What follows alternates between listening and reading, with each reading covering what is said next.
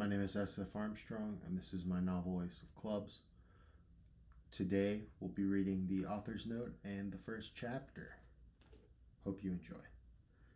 Author's note. The United States has, for decades, been a country that played plenty of soccer but never reaped the benefits of it. We win most of the Olympics we are in and host many of the world's most popular sports.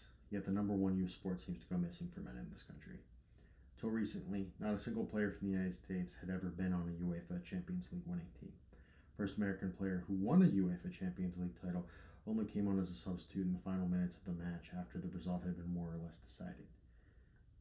Yet the United States is also the country that finally broke ground on the FIFA scandal when countless other nations knew about what was going on, did not have concrete evidence, or the desire, in some cases, to do anything about it. So it only seems natural someone like me, who grew up a misfit among outliers in the sport, would want to write a book exposing the rampant corruption the game often turns a blind eye to. My soccer experience has provided me with countless friends, cultural exchanges, and opportunities to prove people wrong. While writing has been something people had often noted I had some talent for, soccer was where I challenged expectations, while writing was where I lived up to them. The thing about these two aspects of my life is I can gain more by combining them than I ever could by keeping them separate. With writing, I have only ever had a fleeting glimpse of community in creative writing classes or artist collectives. It did not last. I've also never had people assume my writing would be terrible just by looking at me. I usually had to do something first to warrant that kind of assumption. Yet with soccer, people always assumed I would be the worst kid on the field because my body type was more suited to American football than to European football. However, when I did something notable, people would light up and congratulate me in a way they never did with my writing. At least they reacted that way until they got to know me more and saw I was not terrible at playing. As painful as being constantly judged by my appearance when playing soccer was, I did not quit even after I had a back injury that put me in a wheelchair for a short time. I played recreational soccer when I could not play for the high school team.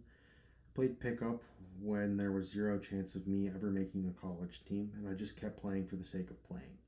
That is not to say I play consistently or constantly, but it is a habit I have not let die, one of only 3, in fact. The thing about my writing is I have never had to face adversity.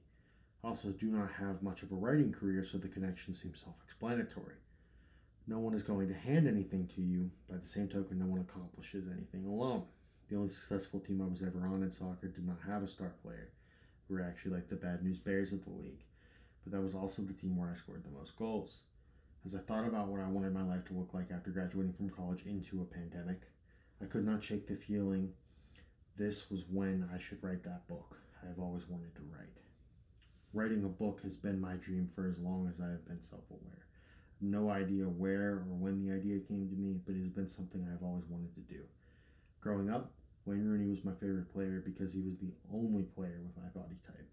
And he played for the most popular team in the United States, Manchester United. He was even on a few soccer gear pamphlets I got at a camp once. Rooney was also a player who reinvented himself several times during his career. So why could I not do the same? That was when I decided I had to write this book, because regardless of whether I met expectations, I realized the only thing worse than failing to live up to your own ambition is never trying at all.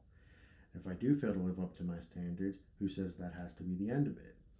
So my greatest hope for this book is not that people come away with the same thoughts and feelings about the sport I do, but that they analyze the game with all of its beauty as well as its tragedy. And then with all the nuance a work of fiction can provide, where a nonfiction book can be limited, I hope people can make an informed decision about how they want to relate to soccer and the sporting culture surrounding it.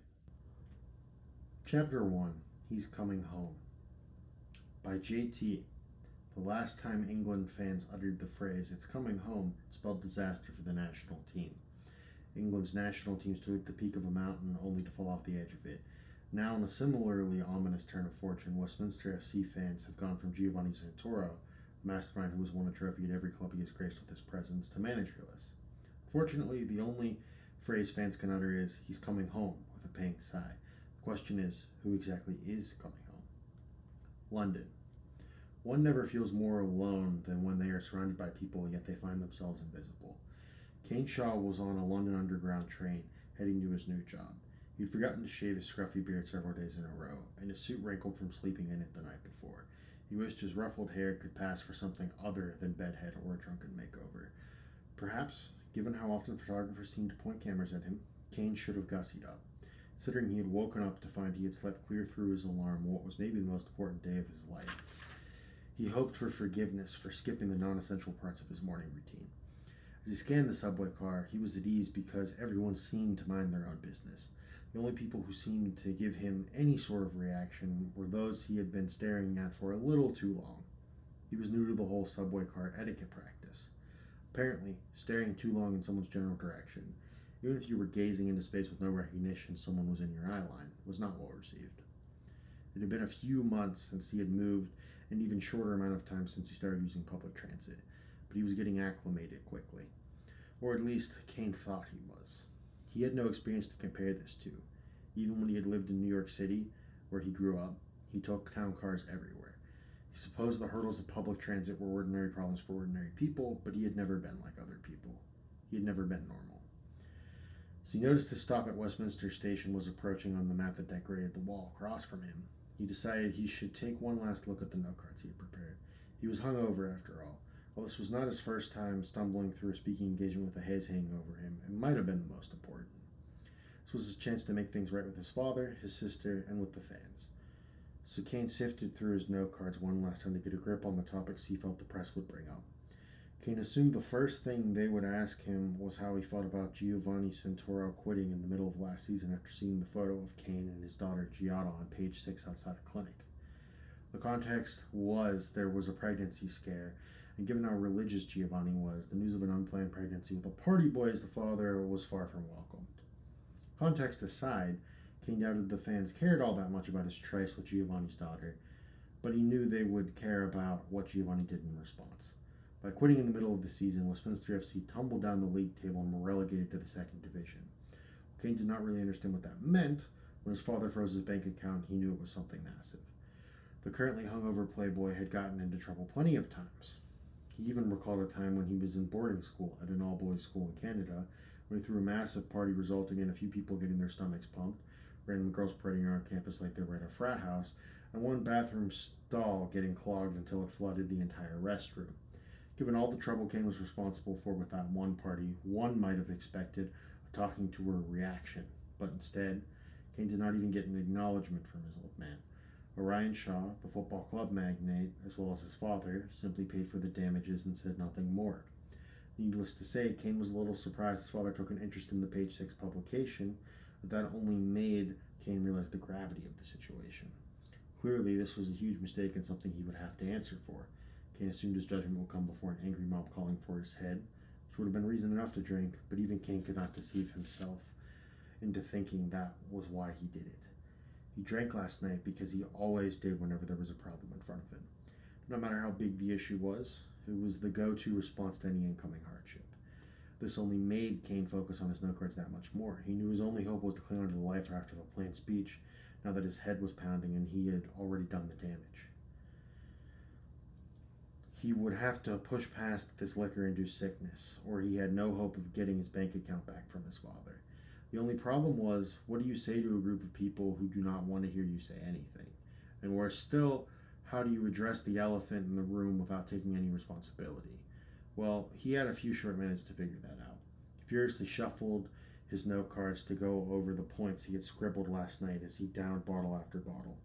He concluded what sounded good at the time was nothing short of gibberish at the moment. His cards were full of barely legible writing, and what he was able to read contained arbitrary truisms like do not take responsibility or misdirect, which he already knew. That was Public Relations 101 when backed into a corner like this as far as he was concerned. Just as he was about to toss his cards across the car in a rage, he heard the announcement, "Next stop, Westminster Station." He knew Judgment Day was upon him. As his body grew increasingly tense in anticipation of what came next, Cain pulled himself to his feet and trudged to the nearest door as the subway screeched to a halt. He made his way off the train and noticed some teenagers looking at him. Something about their stare was hostile as they sat on a bench waiting for their departure. This was not a simple wandering eye situation like he'd encountered during his commuting tenure. "Are you Cain Shaw?" Did you even have to ask? Cain ceased his movement and faced the teenager rapidly encroaching on his personal space. "I got a present for you." Cain closed his eyes in anticipation of a baptism by fire as the boy spit in his face and hustled back toward his friends. The newly wet society page's star took a deep breath and wiped the saliva on his sleeve before turning away from the hooligans. I knew I should have brought the bottle with me. If you enjoyed this podcast episode and you're enjoying Ace of Clubs, then feel free to subscribe to the podcast where future episodes will be released. Otherwise, if you want the full copy, you can go to my website, seanchaidwrites.com. That's spelled SeanAChaidh, writes.com.